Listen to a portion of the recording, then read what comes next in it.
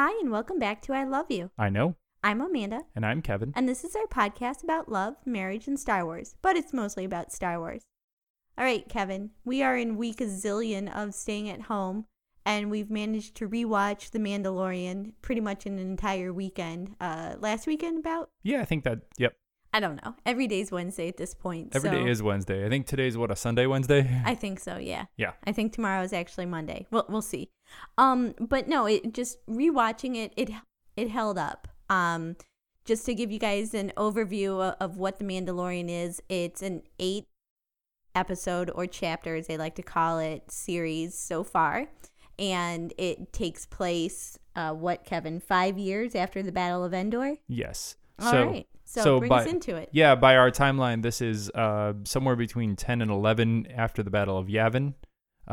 We are in a time between the Empire as the government running the galaxy and the New Republic not quite established as the government running the galaxy. And so there's a lot of kind of ambiguity around who's running things. There's a lot of lawlessness. There's a lot of sort of local rule.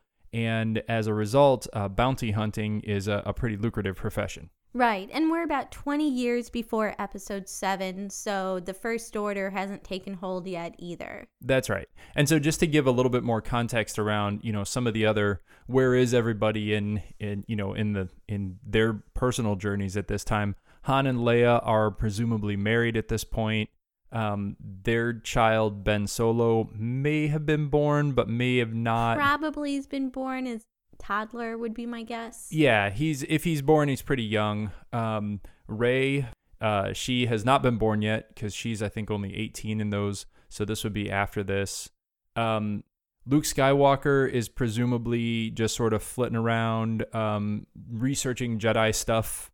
R2-D2 and C-3PO are doing whatever droids do in their downtime. So there's like a lot of kind of downtime for our heroes during this time. We actually had a pretty long debate and pulled up some footage to try to figure out where Ahsoka and Sabine are. I know we haven't talked about Rebels very much in this podcast yet, but Ahsoka Tano, who we did talk about in Clone Wars and is one of our favorite characters, really. At the end of Rebels, she and Sabine go off looking for Ezra, who are all people that you'll meet when we talk about Rebels. And we're not 100% sure what they're up to right now, but they're kicking around somewhere. Yeah, we think that might be concurrent to what's going on in The Mandalorian, but we're not 100% sure.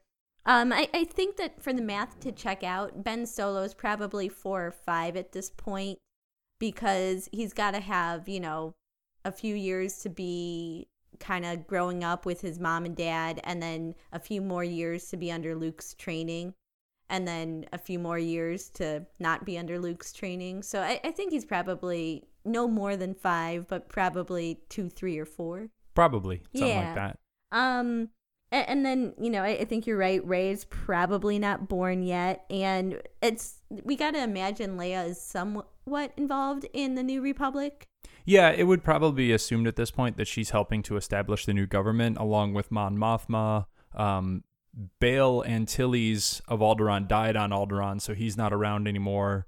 I'm trying to think of who else. There are really no other Jedi left. Admiral Akbar, maybe? Admiral Akbar would still be alive, so presumably he's kind of running. He's probably running the New Republic military, which would be consistent with his position in canon. In Legends. In Legends, he ended up being kind of the commander-in-chief of the New Republic military. I'm trying to think if most of the heroes. Lando Calrissian's off doing whatever Lando does in his downtime. He's scheming and probably playing cards. I'm totally sure that he is gambling and chasing ladies around the galaxy. Yeah, that sounds right. Yeah. Yep. But yeah, no, I mean, really, it's just kind of what's happened with our friends that we know from other series like Rebels. We don't really know. What's really great, though, is that The Mandalorian basically takes our knowledge of Star Wars and our galaxy far, far away and brings in a bunch of new characters. And it makes it so that anyone who likes Star Wars can be engaged, and people who haven't previously really been into the entire series can come in and still know what's happening. Yeah, that's right. It's awesome. It's a really great show. It's very good Star Wars. It has a lot of the elements that, we know and love, but at the same time, you're exactly right. It's not all that dependent on any of the existing storylines. If you know other storylines, they enrich the experience, but it's really a very good standalone show. But it is produced to be in line with the rest of the content, and I have a feeling. So they've ordered 2 more seasons already. So season 1 is out. Season 2 has been fully shot and is in editing right now, and season 3 is in production. Jon Favreau, from Iron Man, the Iron Man Jon Favreau, not the politics podcaster Jon Favreau, is the writer for the whole series, and he's working with Dave Filoni, who was the showrunner for all the animated series. So. Right. Good team. Yeah, so we can definitely expect some good teamwork. If your Facebook feed is anything like mine, you get a lot of sponsored and suggested content, most of which for me has been Star Wars related, and tons of quote-unquote Easter eggs to be found within The Mandalorian. We'll touch on a little bit today, but probably talk more about those at a later time. But really, let's get into it with who the new folks are. Who do we meet? Yeah, so, I mean, the main character in this whole thing is the Mandalorian. He's a Mandalorian. And they all call him Mando, basically. Yeah, they all call him Mando. He doesn't reveal his name to too many people. So we do learn his name in the series. His name is Din Djarin. Yeah, we learned that in, like, the last episode, too. That's right. Yeah, and so he grew up on some random unnamed planet. Doesn't really matter. When he was a child, his planet came under attack by separatist droid fighters. And he was about to be killed, and he was rescued by Mandalorians who were members of Death Watch. Right, and he watches his mom and dad get killed, too. So there's a little bit of a similarity to in Rogue One, kind of just like you see the scared child, and then all of a sudden they're rescued. Yeah, I thought exactly. That was interesting. That is interesting. I hadn't thought about that. And so he grows up with a cult of what I would call sort of extreme Orthodox Mandalorians. And a large part of their religion and their practice, they call it the Way. They say this is the Way a lot. And the Way seems to be like a very, very hardcore version of Mandalorian warrior ethos, including once you come of age and you put on your helmet, you are not allowed to be seen by another living person without your helmet, or you are expelled from the Way. Right. And they're really strict about a lot of things. And it doesn't make a lot of sense because all of the introductions that we've had to Mandalorians before, all of the storylines that we've seen in the Clone Wars thus far, and even in Rebels, which again, we haven't gotten to, but we one day will, they just don't show this type of Mandalorian culture. So it's very confusing to figure out where this extremist group has been hiding all along, except maybe that's the whole thing. Maybe they've just been hiding. Yeah, that's right. And it's sort of implied that because he's rescued by Death Watch and raised by Mandalorians, that this is some sort of offshoot of Death Watch. We know we've met Death Watch before. They were prominent in one of the subplots in Clone Wars where Obi-Wan Kenobi goes to Mandalore, and he has a relationship with the then prime leader, I guess the Duchess of Mandalore. And Death Watch is sort of opposing her government, and so he fights the leader of Death Watch, but that leader of Death Watch is not wearing his helmet at the time. So this is the Way thing is a new concept. But anyway, Din Djarin, he's a bounty hunter. He lives with what they call a covert of Mandalorians that are named the Tribe that live on the planet Navarro. And part of their rules is only one member of the tribe is allowed to be visible in public at any time. And so this Mandalorian happens to be chosen most of the time to sort of represent them. He does bounty hunting work, and then he turns over parts of his proceeds to the tribe to sort of, pay for their lives. Right. They're very communal, very, very organized together. There's a sense of, brotherhood, sisterhood, just, very strong family ties. And I think that's an important thing. We don't see a lot of like love relationship type relationships, but we see, family relationships in this quite a bit. And just kind of the dynamic that here's this boy that was an orphan that now has probably the strongest / most intense family relationship ever is, just to the extremes here. And while he's on Navarro, we meet another character named Grief Karga. Yeah, so Grief Karga is the local representative of the Bounty Hunters Guild. So his job is to hand out bounty. They call them pucks. He hands out bounty pucks to bounty hunters and sort of gives them their assignments. And he also gives them the fobs. But his job is to hand out bounties, and then he obviously gets a cut of the bounties when they're turned in.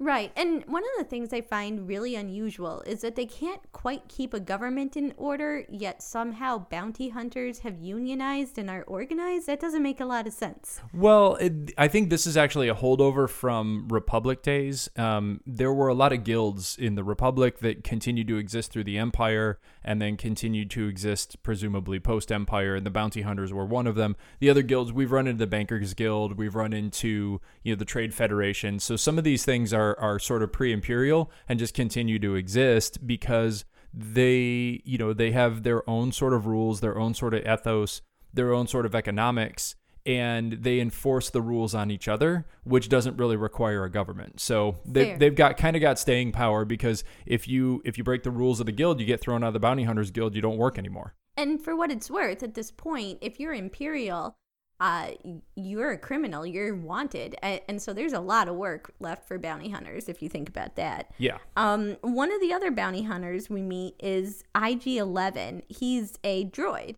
Yes. So he's an IG unit. IG units have been around in Star Wars canon all the way back to Empire Strikes Back. So in sort of the first time we meet bounty hunters in Empire Strikes Back is during sort of the asteroid chase scene.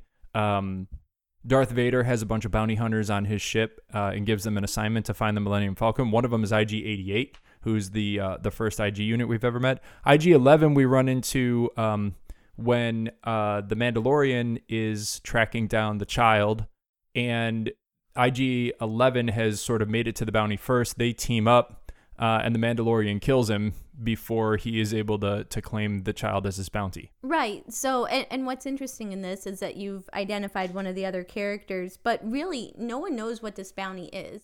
It's just basically anyone who's a bounty hunter is going after this bounty. And it's so high paying, and it's so dangerous, and so many other bounty hunters are involved in this hunt for it, that there's dozens, if not hundreds, of bounty hunters going after this. That's right. And just since we bring it up, well, let me put a pin in it. I've got a question for you later about the nature of the bounty payout when we get there. Okay. And so IG-11 is ultimately reborn by one of the other characters and becomes an ally of the Mandalorian, who, because his family was killed by droids, has a serious distrust of droids. Yeah, no, he straight up hates droids. He doesn't want them anywhere near him or anything that's important to him. And so that comes into play later. Just to kind of come back now, we've got... Who's asking for this bounty? We've got the client. Yes. So the client is actually never given a name. The only person in the client's orbit that has a name is some sort of doctor who works for him named Dr. Pershing. And they both put out a request for this bounty to be collected, and it's on what ends up being a child. The client is an ex-Imperial. He still has a group of stormtroopers that operate as his sort of bodyguards and enforcers. He clearly has Imperial material. He wears an Imperial medallion. Like, he doesn't try to hide the fact that he's related to the Empire. Yeah, no. The Battle of Endor did not happen in this guy's eyes. That's right. And so what's interesting is that he offers the bounty to the Mandalorian, and in exchange for bringing him the asset, he offers him what's called a Cantu of Beskar steel. And what I find interesting is that Beskar is sort of only relevant to Mandalorians. So it begs the question, what did he offer to everybody else? Is he so wealthy that he has specific bounties for everybody, or is everybody playing for the same prize and it just happens to line up well with the Mandalorian? Yeah, I mean, that could potentially just be a plot device, or it could be that he doesn't really trust any of the other bounty hunters to get it done, and so he's all in on the Mandalorian here. And so let's talk about the bounty, the asset, if you will. It's a child. And throughout the entire season 1, there's no name for this child. Many of us, myself included, have referred to the child as Baby Yoda because it is the cutest. It could not be cuter. I cannot say enough cute things about Baby Yoda. Baby Yoda's awfully cute. Yeah, and he's, at this point, so we don't know anything about Yoda's species other than there was Yoda and Yaddle, and now there's this child. We don't know if it's their child. What we do know is that this baby child is what, the equivalent of like a 2-year-old? It's something like that. So they are clear that the child is about 50 years old. And if you look at, Yoda lived to be 900. So if you math that out, like based on behavior and everything, this child seems, sort of between 2 and 5, I would say. Doesn't speak, doesn't express himself particularly well, but oddly is very, very, very, very, very connected to the Force and exhibits a whole bunch of Force powers that other people have had to study for quite a while to learn. Right, and this is what brings it all back to Star Wars, is here's the Force here. Because we haven't seen lightsabers, we haven't seen Jedi, we haven't seen, Dark Lords of the Sith. We only see a couple of space battles for all intents and purposes. And this is what brings us back to Star Wars. And we've got this tiny creature that's so strong with the Force and uses the Force in a variety of different ways, which we'll talk about in a little bit. So who else do we meet, Kevin? Let's see. Who else is important? There's Cara Dune. So Cara Dune is a person that Mandalorian encounters in his travels. She is an ex-rebellion, presumably New Republic as well, shock trooper or drop trooper or dropper as she's called. They're basically paratroopers, and they're special forces that went in, during the rebellion in various capacities, and then post-rebellion they were responsible for, kind of finding these remaining Imperial warlords and rooting them out. She's sort of hiding out on some random planet that may have a name, it may not. There are several planets in the show that he visits and don't really ever get names, but he runs into her and she seems to be kind of hiding out, and she talks about how she has a price on her head, at least in Imperial territories. It's not really clear if she has a price on her head in New Republic territories as well, because she says something about if someone runs her chain code, she's going to go to prison. And so there are a lot of questions about, what her background is. But for the most part, she seems like a good guy, and she helps out the Mandalorian in a few different encounters. And she's played by an actual MMA fighter, and so that actress does her own stunts and has some pretty cool fights as a result. Right, and I think that's really cool because we've kind of always seen in Star Wars movies that the female characters tend to not have the coolest athleticism, so to speak, or the best fights, with the exception of Ahsoka Tano, but that's also animated. So here we are, we've got like live action, we've got this woman just fighting like nobody's business and clearly stronger than most of the folks around her. Yeah. Ahsoka's not going to be animated for too long. I know. I'm very excited about that. Very excited. What is that, October? Yeah, there are rumors that Ahsoka Tano, well, they're pretty strong rumors. That they're Ahsoka, confirmed. Yeah, they're confirmed rumors. Yeah. Okay, so there is confirmed information that Ahsoka Tano is going to be played in Season 2 by Rosario Dawson, and all of that is awesome. Yes, I'm very much looking forward to it. Other important folks that we need to know, there's this Ugnaught named Quill. And he is voiced by Nick Nolte, of all folks. I didn't know what had happened to him, but it turns out doing voiceover work on The Mandalorian. And this Ugnaught is this little character who we've seen Ugnaughts before in Rebels that kind of hang out with Hondo. That's right. And they're just like worker bees, basically, right? Yeah. Actually, the very first time that we see Ugnaughts are on Cloud City and Bespin. There's a scene where C-3PO has been kind of blown apart, and Chewbacca goes to get him before he's incinerated in a garbage conveyor belt, and there are these little dudes who are throwing around parts of C-3PO. Those are also Ugnaughts. Oh, cool. Yeah. And so Ugnaughts are these, they're short little dudes. They kind of have pig faces. It's interesting. This Ugnaught named Quill, he said he's been alive for something like 3 human lifetimes. So, he's probably a couple hundred years old, which is a little bit surprising. He was a sort of indentured servant to Imperial masters, and then he bought his own freedom, and he works by himself on a ranch. And he is the first Ugnaught in any of the canon that I've ever seen that can speak English, or basic as they call it in Star Wars. Most of them speak this kind of squeaky pig language of the Ugnaughts. He's the only one who speaks basic. But he's very smart. He's very mechanically inclined. He's spent hundreds of years working on machines, and he's very good at that. And he's got a very strong sense of right and wrong. He knows that he's done some wrong things in the past, and he wants to make up for it. And I think that that's really important, because most of the main characters we meet are either clearly on the wrong side of things or have been morally ambiguous for a good part of their lives. Like, I think Cara Dune, she probably feels that maybe she was on the right side of things being a drop trooper, but also knows that she's done some stuff. Mandalorian, definitely, we learned that he's had a very shady background as well. So this is someone that we meet that feels that he's got sins to atone for, and his whole point is to make sure that those around him are also doing the right thing.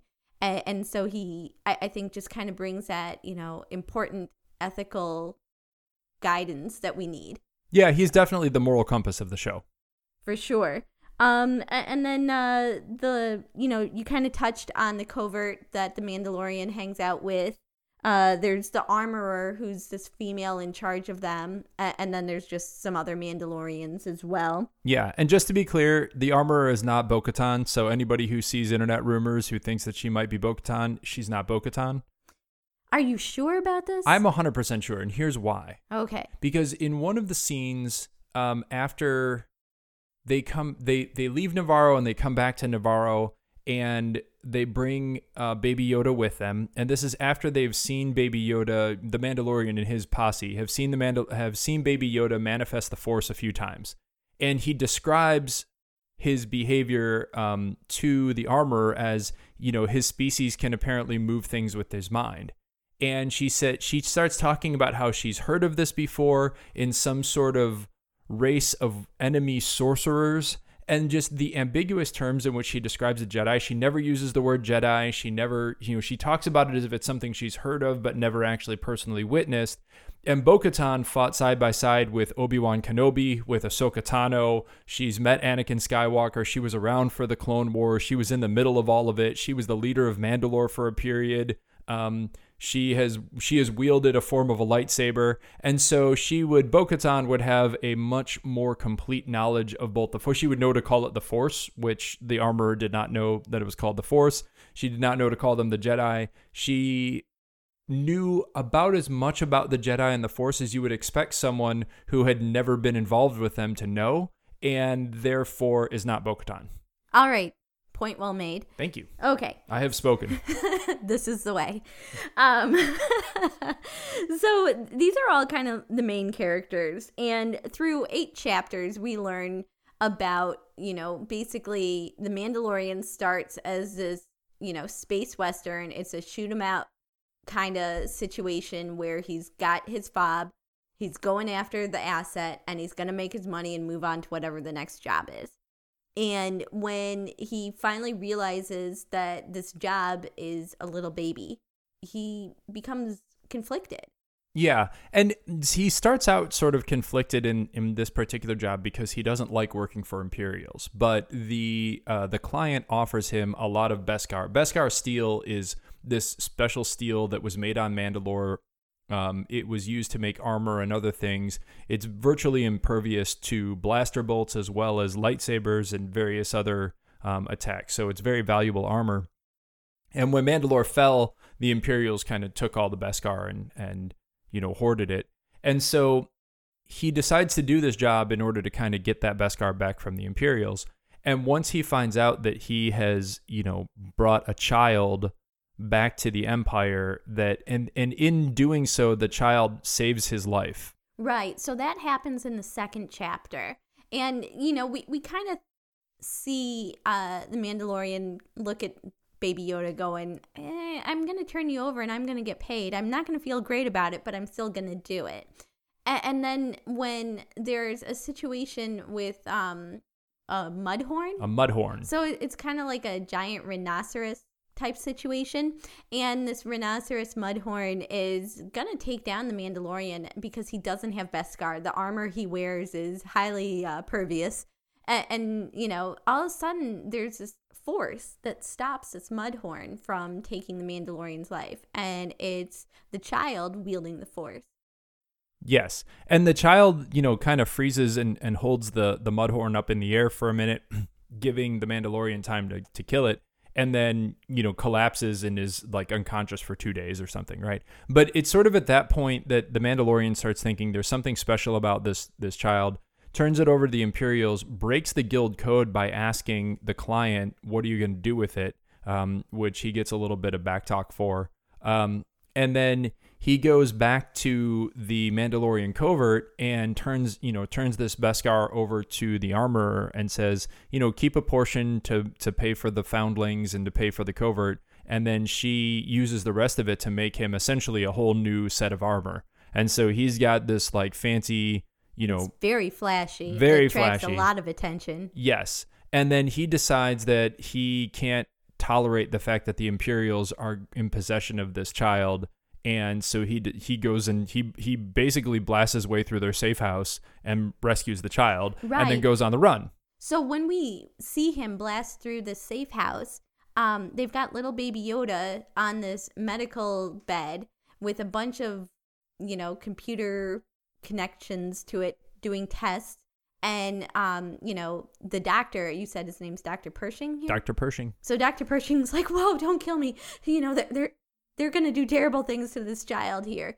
And it makes you wonder what the Imperials want to do because they never really seem that interested in the Force. So that's very interesting because when we knew them, only Sidious really cared about the Force and Vader cared about the Force. The other Imperials all mocked Vader about it. So I think it's very interesting that we're seeing someone who doesn't seem very Force savvy to be interested in acquiring a tiny little baby bundle of Force. That's right. And it's entirely possible that they have no interest. Like, we don't know. They may have only interest in the fact that his species lives to be 900 years, right? It may be a life extension thing. We know so little about Yoda's species to the point that canonically the only name of the species is Yoda species. And so there's a lot of mystery around what's going on, what the Imperials want with him. But the Mandalorian decides that he does not want the Imperials to have him. So he rescues Baby Yoda and then goes on the run. And sort of to get out of town, the rest of the Mandalorians reveal themselves, right? So they come out of the covert. They, they sort of... it's a Western. It's a Western. It's a straight, yeah, it really is. It's a straight up like, old Western town, shoot 'em up. He's pinned down by the enemy posse, and then his buddies arrive, and they all like literally he's running down the street, and people are falling off rooftops, and yeah, it's old Western, shoot 'em up, and he gets away. And then he goes on the run through, the Outer Rim for a little while. Right. And so in the fourth episode, it's called Sanctuary. And we see what could happen if not for, 50 or 100 more fobs out there for the asset, the child. And he winds up on this beautiful planet. And it's not a primitive people, but they're definitely not, computer technology type folks. And they're under attack. And so he meets Cara Dune, and while he's there, they teach this little group of people, this village, how to fight for themselves. And he meets this woman who seems pretty into him, and I think he's not opposed to being into her either. And Baby Yoda is the cutest in this episode. All those memes you've seen on the internet where little Baby Yoda is holding a cup of tea come from this episode. Yes. And Baby Yoda, not only he's got his little cup of tea incident, and then he's playing with other children, and like he kind of fits in. It's a little fishing village. I think they fish. It sounds like what they do is they fish and then they like poach the fish and make some kind of alcohol out of it, which is pretty cool. Great, good village. I'd dig it. I'd be there. I don't know if I drink fish booze. Sounds weird. I don't know. It's blue and glowy and it looks delicious. I don't know. And they all seem like really nice folks, though. Right. Like, it does seem like a nice place to raise a little baby Yoda. That's right. And so, like, by the end of the episode, he almost lets the woman whose name I can't remember, but he almost lets her take his helmet off. He's really thinking about staying. And then he decides at the last minute that he's going to leave Baby Yoda there and then move on and let Baby Yoda kind of live a normal life and then try to distract everybody. And a bounty hunter shows up. And right. And I think that he has a hard time reconciling that he's worthy of love and that he's a worthy and good example of a father. And so even though you never see his face, you never see these facial expressions and this emotional angst that he's going through, I think that the way that it's written, the music that goes along with it, just really shows the conflict and the concern that he has that he's not going to be good enough for this little baby. And it turns out that he has no choice because there's a fob. There's another bounty hunter. Thank goodness Cara Dune's there, and she has no moral qualms about shooting another bounty hunter in the back. So yeah. Sneaking up on somebody, shooting him in the back. You got to be special to pull that off. But yeah, she does. And then, they talk about it and he decides he has to leave there. So he moves on and I think he has a little adventure on Tatooine. Yeah. It's called The Gunslinger. And it seems like it's a filler episode in all honesty. But I think that it's a setup for many more things to come. And we'll find out what that is. But there's this other bounty hunter that wants to make a name for himself. And he's just, definitely throat punch worthy. He's terrible. And the Mandalorian goes on this adventure with him and then, eventually has to escape. And nothing really moves the plot forward. We don't learn whose boot it is at the end or anything like that. But, plenty of speculation. Feel free to Google wildly for, theories about that. But I don't really feel like it moved us forward. Not so much. And so he leaves Tatooine with really not even any money, but he gets a ship repaired. And then what is it after that? He bumps into like some old colleagues and he does a little. Colleagues is a very loose word here. It's called The Prisoner. Yeah. He bumps into a gang he used to run with. He needs some money and he's like been kicked out of the guild because he didn't follow the rules. And the only way to get money then is to basically do crime. Yeah. And so he goes back to a gang he used to work with. And they basically, again, this is a space western. So they do a train heist. I mean, when it comes down to it, it's a combination train heist prison bust. And again, in this sort of moral evolution of the Mandalorian, during this, once he figures out kind of who he's breaking out, there are two really interesting things that happen in this. One, he agrees to do it because the prison ship that they're on is only manned by droids, and he doesn't want to kill any innocent people. And he has no problem killing droids. He loves killing. In fact, he rather enjoys killing droids and does it in spectacular ways. But as soon as they run into a human person on there, he gets into sort of negotiation mode, and some of the other criminals are like, let's just kill this guy.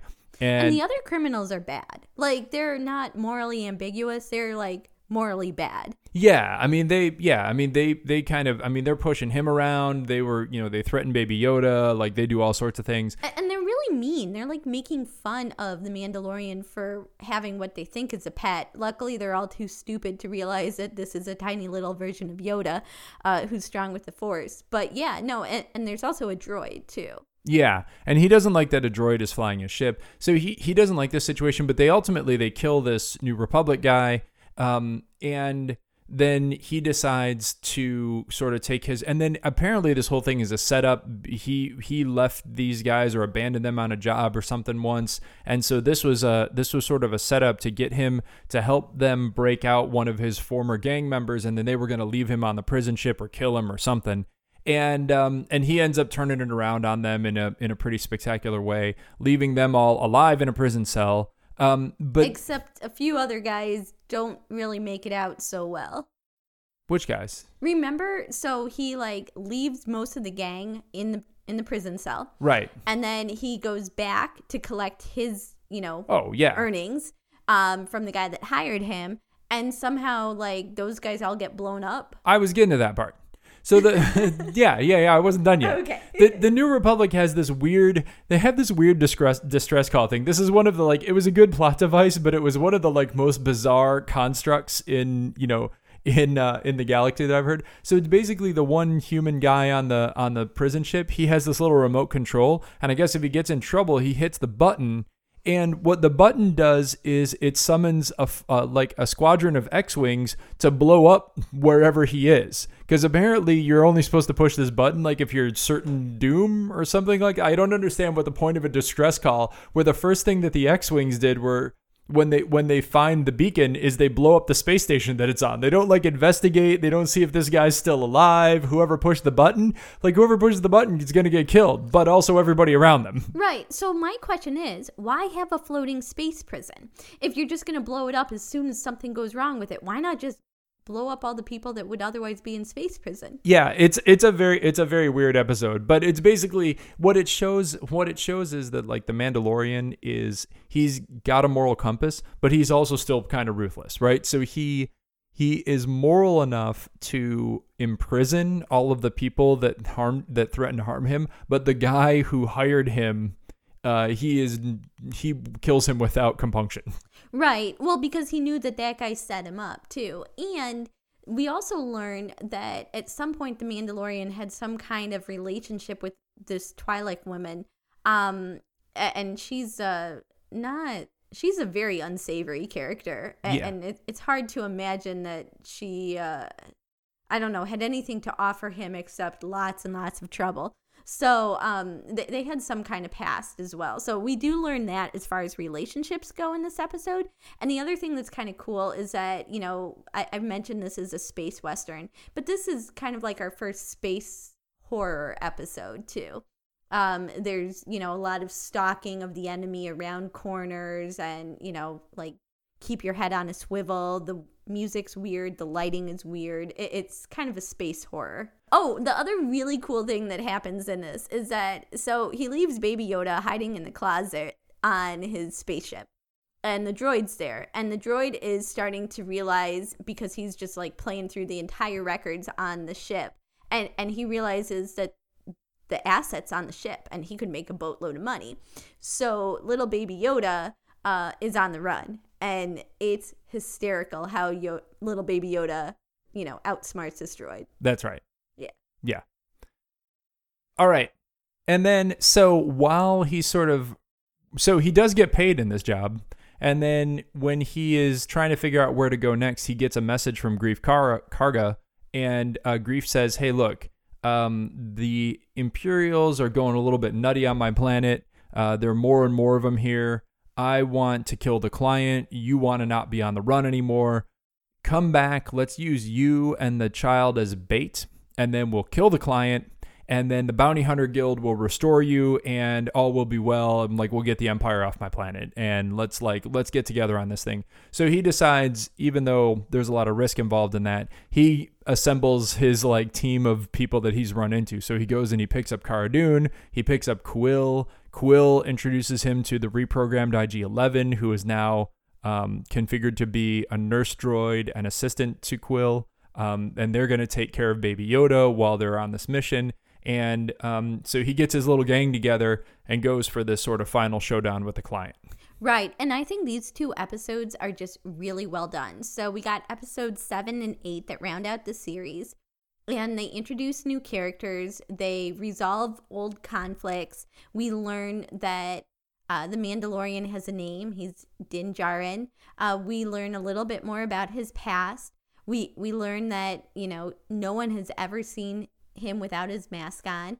And we learn that he can finally trust a droid. Yeah, he goes through a whole evolution with IG-11, and IG saves his life and then sacrifices himself for, to save Baby Yoda. And so we get this sort of change of heart in The Mandalorian, that he can trust a droid.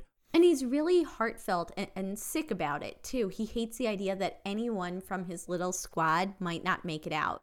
And he's got Baby Yoda with Quill. And it's a shootout. And, Baby Yoda he's like he tells Quill, get him out of here, get out of here. And he, Cara Dune, and Greef Karga are probably not going to make it out. And, then all of a sudden it's a standoff and they just wind up waiting. And unfortunately, we see Quill, he gives his life to protect Baby Yoda. And who should step up? IG-11. There you go. Yeah, and there's kind of a little funny sequence where a couple of speeder bike stormtroopers have Baby Yoda. They've killed Quill. That's not funny. And then they've got Baby Yoda kind of in a sack, and they're waiting for permission to come into town and deliver him. And they keep punching Baby Yoda, and I don't know why it's funny, but Jason Sudeikis from Saturday Night Live is one of the stormtroopers, and he just got destroyed online for this because he keeps punching Baby Yoda. Well, Baby Yoda also bites him, so he's holding his own. Yeah, fair enough. But first of all, I don't condone punching Baby Yoda. But I do think that it was pretty awesome Baby Yoda bit him. So if that's what it took for Baby Yoda to bite him, I'm going to shrug my shoulders here. No harm, no foul. Yeah. So ultimately, it turns out that the big bad, so the client, they do meet with the client, and while they're meeting with him, he gets blown away from outside the building by Imperial stormtroopers. And it turns out that the real big bad behind all of this is the character we haven't told you about yet. Yeah, and he's a guy named Moff Gideon. Yeah, and Moff is a title that's from the Imperial days as well. And this guy is still running around, but he seems to be interested in stuff that's a little bit more than just Imperial. Yeah, so he was. It would appear from the little bit that we know about him, it would appear that he had something to do with intelligence or the Imperial Security Bureau or something like that, because he has a lot of information. He's the guy, he knows Din Djarin's name. He actually, this is the first time when we meet him is that we hear Cara Dune's name and we find out she's Alderaanian. So she's actually an Alderaanian refugee, ex-rebellion, ex-New Republic. She's got a whole backstory, right? And I think it's the first time we hear Greef Karga's name. Like, we've never really heard anybody's name up to this point, but he goes through sort of the dossiers of each of these folks, proving that he has a bunch of information. They said they realize who it is, and they're like, but I thought he was executed for war crimes. Apparently he was not executed for war crimes. And he really, really, really, really wants Baby Yoda. He really does. I think one of the things that we learned about Baby Yoda earlier was, how he saved the Mandalorian from the Mudhorn. But we also learned that he's really strong with the Force, but he doesn't know how to use it the right way. And earlier in the 7th episode, Baby Yoda watches Cara Dune and the Mandalorian arm wrestling. And he's like, she's going to beat my dad, and he's not feeling it. So he reaches his little hand up and he uses the Force to choke her out, which, not cool. She's on his side. And so she gets really upset about it. The Mandalorian stops Baby Yoda from choking her and was like, no, we don't do that. She's cool. She's our friend. But we learn how truly strong he is. And so now we know that Baby Yoda is only going to do as he's taught. So if you've got a bad guy coming after him, now it brings a whole new element as to what they might want with him. That's right. And so I love that. I love that scene for two reasons. One, it's an adorable Force choke, but also it's well, it's the first time that through all of Star Wars, we kind of have this whole light side, dark side thing. And there's a lot of this very heavy emphasis put on, you have to walk the light side. And if you stray into the dark side at all, then, forever will it dominate your destiny and all this kind of stuff.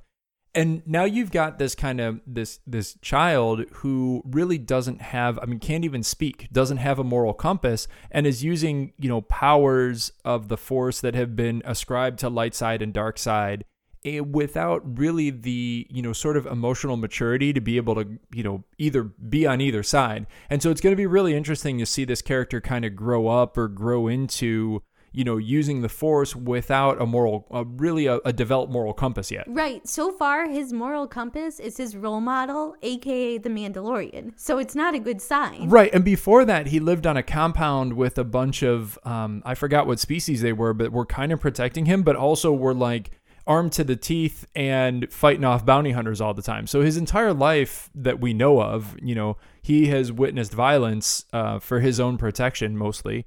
And so, yeah, I think he's certainly gonna grow up with a certain perspective as we see him do that. But then at the same time, in these 2 episodes, there's a random scene that really has no point except to demonstrate this additional Baby Yoda power. Is Greef Karga gets injured in an attack by some reptile bird things, whatever, doesn't matter. And Baby Yoda walks up, and the Mandalorian is trying to push him away, because Baby Yoda walked up to Mandalorian once when he was hurt too, and he kept pushing him away. And Cara Dune kind of says, "Hold on, let him do what he's doing." And Baby Yoda uses the Force to heal Greef Karga. Right. And at that point, Greef Karga's like, you know what? Maybe I'm going to not turn him over. So his original plan was to, take the child, give him over to the client, and, get the Imperials off of his planet and go back to doing guild business. And instead, Baby Yoda saves his life. He feels this emotional attachment and sense of obligation. He shoots his 2 guys and decides he's going to go along with the Mandalorian and Cara Dune and Baby Yoda. Yeah, this is one of my favorite things in sort of all storytelling, which is when somebody says, I was going to turn over this one person to be kidnapped or captured or killed, and I just couldn't do it, and then ends up killing 2 or 3 other people to save the one person that's important, in a weird kind of, like, this is implicitly like he's becoming more moral about things, and then he just murders 2 people in cold blood to express his new positive morality, which I find interesting. Right. And, further to that, new positive morality, we've got battle scene after battle scene, hand-to-hand combat, a bunch of bullets flying, while they're on Navarro and kind of like behind the bar shooting. And so lots of stormtroopers are dying here. We even hear that Moff Gideon kills some of his own guys. He's like, yeah, I'm not feeling this. I'm just going to kill you guys, show you how serious I am. Yeah. But what we also wind up seeing is Baby Yoda steps up and he protects like the entire group. They're going to be fire blasted out of this little hole in the wall that they're hiding in. And Baby Yoda uses the Force to protect them all. Unfortunately, the Mandalorian's been significantly injured throughout all of the fighting. That's right. So 2 things. 1, Baby Yoda absorbs this fireball with the Force and then turns it back on the fire trooper that sent it at him. Burns that guy alive. Yeah, getting his first kill at age 50. Good for him.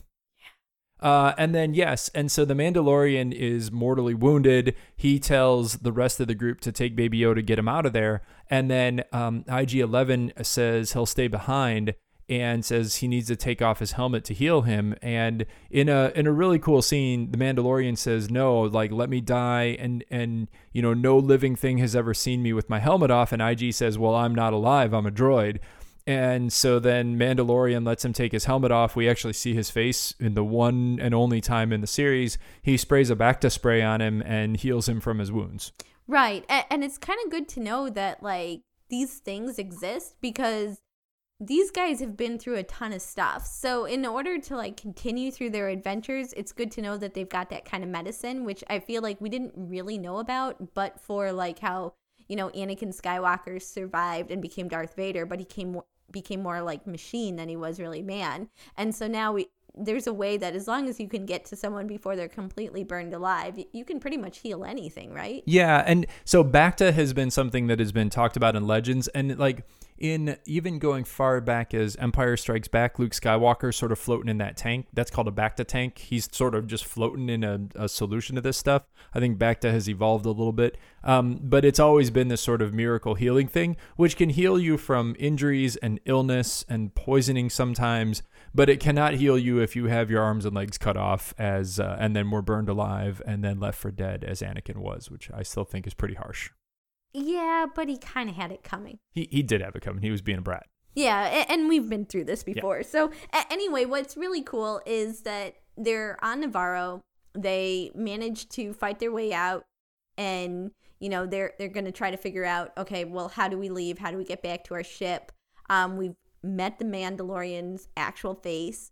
And they're all running through a series of underground tunnels within the town, and they run into what's left of the covert, which is really, really sad. It's not Bo-Katan, but it is the armorer, and she basically is like, yeah, this happened. And so they talk about what all has happened and what all is going on, and she tells the Mandalorian, this is your responsibility. You found this child as you were once found, and you were a foundling. You found this child, and now it's your foundling, and you're its father.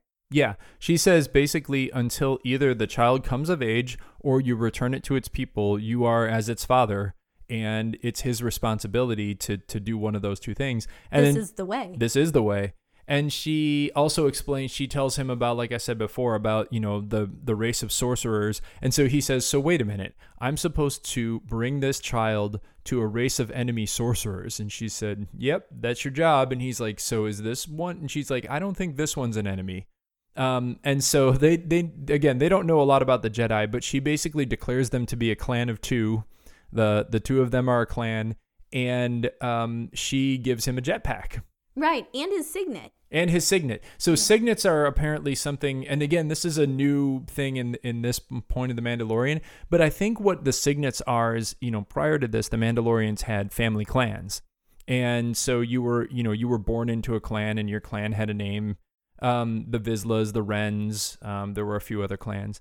And so now with this sort of notion of like people can be brought into the Mandalorian religion, their signet is something that they earn that gives them a symbol or a clan definition. And so his is a Mudhorn because he and Baby Yoda fought a Mudhorn together. And so she declares them sort of the clan of the Mudhorn, and then says, go about your business. She gives him a jetpack that she salvaged from some of the other Mandalorians that were killed. And then she just tells them go, and they said, well, you should come with us. And she said, no, I have too much work to do here, because she's basically melting down all of the lost Mandalorian armor. And she said she's not going to leave until like things are taken care of. And then after they leave, some stormtroopers come in, and she just kills the crap out of them with like forging hammers. Right. She's very destructive, very ruthless. Yeah. Very painful looking thing. She throws one of them into her forge and just melts the whole stormtrooper. Yeah, not good times to still be a stormtrooper. No, they're still bad at everything. Yeah, but I mean, I guess what else are they gonna do? Well, yeah, I mean, if you were a stormtrooper, I don't know what else you go and do, but just you would think that I don't know, like get better at anything, really, anything. They're bad at everything. They're bad at finding things. They're bad at shooting things. They've got, 100 to 1 advantage on these three people that they're fighting, and they can't kill them. They're bad at it. That's true. That is true. So anyway, our friends, they managed to get away. They're on this lava river on a boat, and ultimately IG-11 sacrifices himself to save them, and they're about to make it to their ship. And who should show up? Moff Gideon. And so in the kind of final boss battle, it's Moff Gideon in a TIE fighter versus everybody else in a boat. And the Mandalorian uses his jetpack, which he has no training in whatsoever, so he's not great at it. It's a finesse unit, and he's not really great at it. No, but he manages to sort of hook himself onto the TIE fighter. He plants some bombs on it. He sets off the bombs. The TIE fighter crashes, and everybody feels like, okay, cool, we've taken care of... They basically said, okay, we've killed all of the stormtroopers in town, and we've killed Moff Gideon. We get our town back. You guys can go find Yoda's family, and good guys win. Yeah, so Cara Dune's going to stay behind with Greef Karga. She thinks she may have found some extra work. Greef seems like he's not going to place a bounty on the Mandalorian at this point, that, all debts are cleared. And, he's not going to send out any more fobs for Baby Yoda, to the best of our knowledge. But, so Mandalorian and Baby Yoda, they're going to fly off in his ship, which I think we've mentioned, but it's called the Razor Crest. And so they're going to fly off in the Razor Crest and go look for Baby Yoda's family, but probably more likely we're going to learn how the two of them become a family. And so, in kind of a heartwarming scene, we see Mandalorian take one of the controls off that Baby Yoda's constantly been playing with episode after episode and just hands it to him. It's kind of the new normal, is that, I don't have toys for you, but this is what you like. Here's your toy. But in a very interesting and exciting final scene, what do we see? So Moff Gideon, his TIE fighter has crashed. There are Jawas on Navarro, so they're starting to salvage his TIE fighter. And then we see something cutting through the side of the TIE fighter, and we see Moff Gideon step out, and he's holding the Darksaber. What's the Darksaber? So the Darksaber, we may have talked about it before, I don't remember, but just to remind everybody, the Darksaber is a very special lightsaber that was made by the first and one of very few Mandalorians to be inducted in the Jedi Order. I can't remember. He's a member of Clan Vizsla. I want to say it's not pre-Vizsla. I don't know. It's an old Vizsla, and it's a black lightsaber. That looks a little bit more like a sword than a normal lightsaber. It's got a little bit more of a flat blade-like profile. But the Darksaber, who is sort of the Excalibur of the Mandalorians, traditionally the leader of the Mandalorians would use the Darksaber as a symbol of their power. So the Darksaber was briefly held by Death Watch, and then it was taken by Maul when he was running Mandalore for a period of time. And then from Maul, it passed to Sabine Wren, who we meet in Rebels. And again, we haven't talked about here, but she restores it back to, I think, Bo-Katan. Yeah. And she gives it to Bo-Katan to run Mandalore. Bo-Katan evidently falls at some point. And how the Darksaber now falls into the hands of an Imperial Moff is, something that I'm sure that the next season of this is going to tell us, but it's very interesting to see that come back. It's a very important artifact to the Mandalorians. It is one of the few things that they're pretty fanatical about, and so I have a feeling that that this is going to become relevant in season 2. Right, because even the Mandalorians who were totally chill with taking their helmets off, they were still really into the Darksaber. Yes, and they were. I mean, it was a big deal to them. Right. Yeah, so this is going to be really cool, and it's yet another tie for Moff Gideon with something that has been force wieldy. So he's wanting Baby Yoda, he's got a lightsaber / Darksaber, like this kind of thing. That why is this guy who's Imperial really interested in the Force? Yeah, and it's actually a really cool if you think about it, this artifact sort of ties together Clone Wars, Rebels, and now Mandalorian. This is an object that has sort of passed through all of those things, sort of the way that through all of the sort of mainline movies we see the Skywalker lightsaber is sort of a continuing artifact that runs through the whole set of movies. The Darksaber seems to be an artifact that we see across a whole bunch of the non-movie canon. Yeah, so that's season 1. It's so much fun. If you haven't watched it, I know we basically ruined it for you, but if you're listening to this, then you signed up for that. But no, watch it again. It's once you see what the plot's supposed to be, then you can see all these tiny little details within. And then you can go online and Google all those tiny details, then rewatch a third time and see those details upon the details that you already missed and now are going, oh my gosh, that's so cool. And each episode's only about 30 minutes or so. Yeah. So, it's not a great investment in time as far as that, but it's a great investment of your time. Yeah, so. It's pretty awesome. And there are so many just great, just Star Wars callbacks all over the place, right? When you're on Tatooine, there are pit droids. He goes to the cantina where, he actually has a meeting at the same table where Han and Obi-Wan and Luke, where Han and Greedo have their encounter, right? I guess that's also the table where Han and Obi-Wan and Luke and Chewie all meet. And, there are other things where you just, like, anytime there's sort of a marketplace scene or anything, just keep a lookout because they're just little things like a Kowakian monkey, which is the little critter that sat next to Jabba the Hutt. You see a couple of those in one shot. And they just do a really good job of doing all these sort of callbacks to random other Star Wars things. And just all of the building architecture and everything on all these planets it's just really good. It's just really good, solid Star Wars. And no detail is sort of unturned. And there's really not a lot other than the whole what is the way. There's not a lot of inconsistent. Like everything is consistent with the rest of the Star Wars universe. Right, and because of the people involved in the production of this, I'm 100% sure that they're going to find a way to bring that in so that it's not inconsistent. As far as like love and relationships go, there's not a lot of like romance, if you will. I wouldn't say. Well, I would say that his relationship with the one woman on the farm planet is almost as much romance as we've seen in Star Wars in a long time.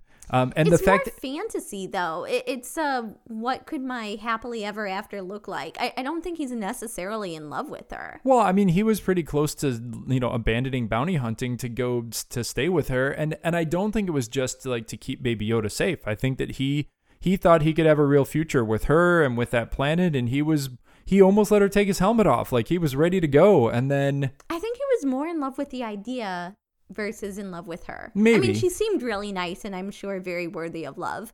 But we don't really see too much interaction other than she brings him food and that they fight together. But maybe that's all you need. I don't know. She was a trained fighter. There's a backstory. She has some backstory that we never hear. And like he spent some time there. So, I mean, implicitly they were there for a couple of weeks or something. Right. So Right.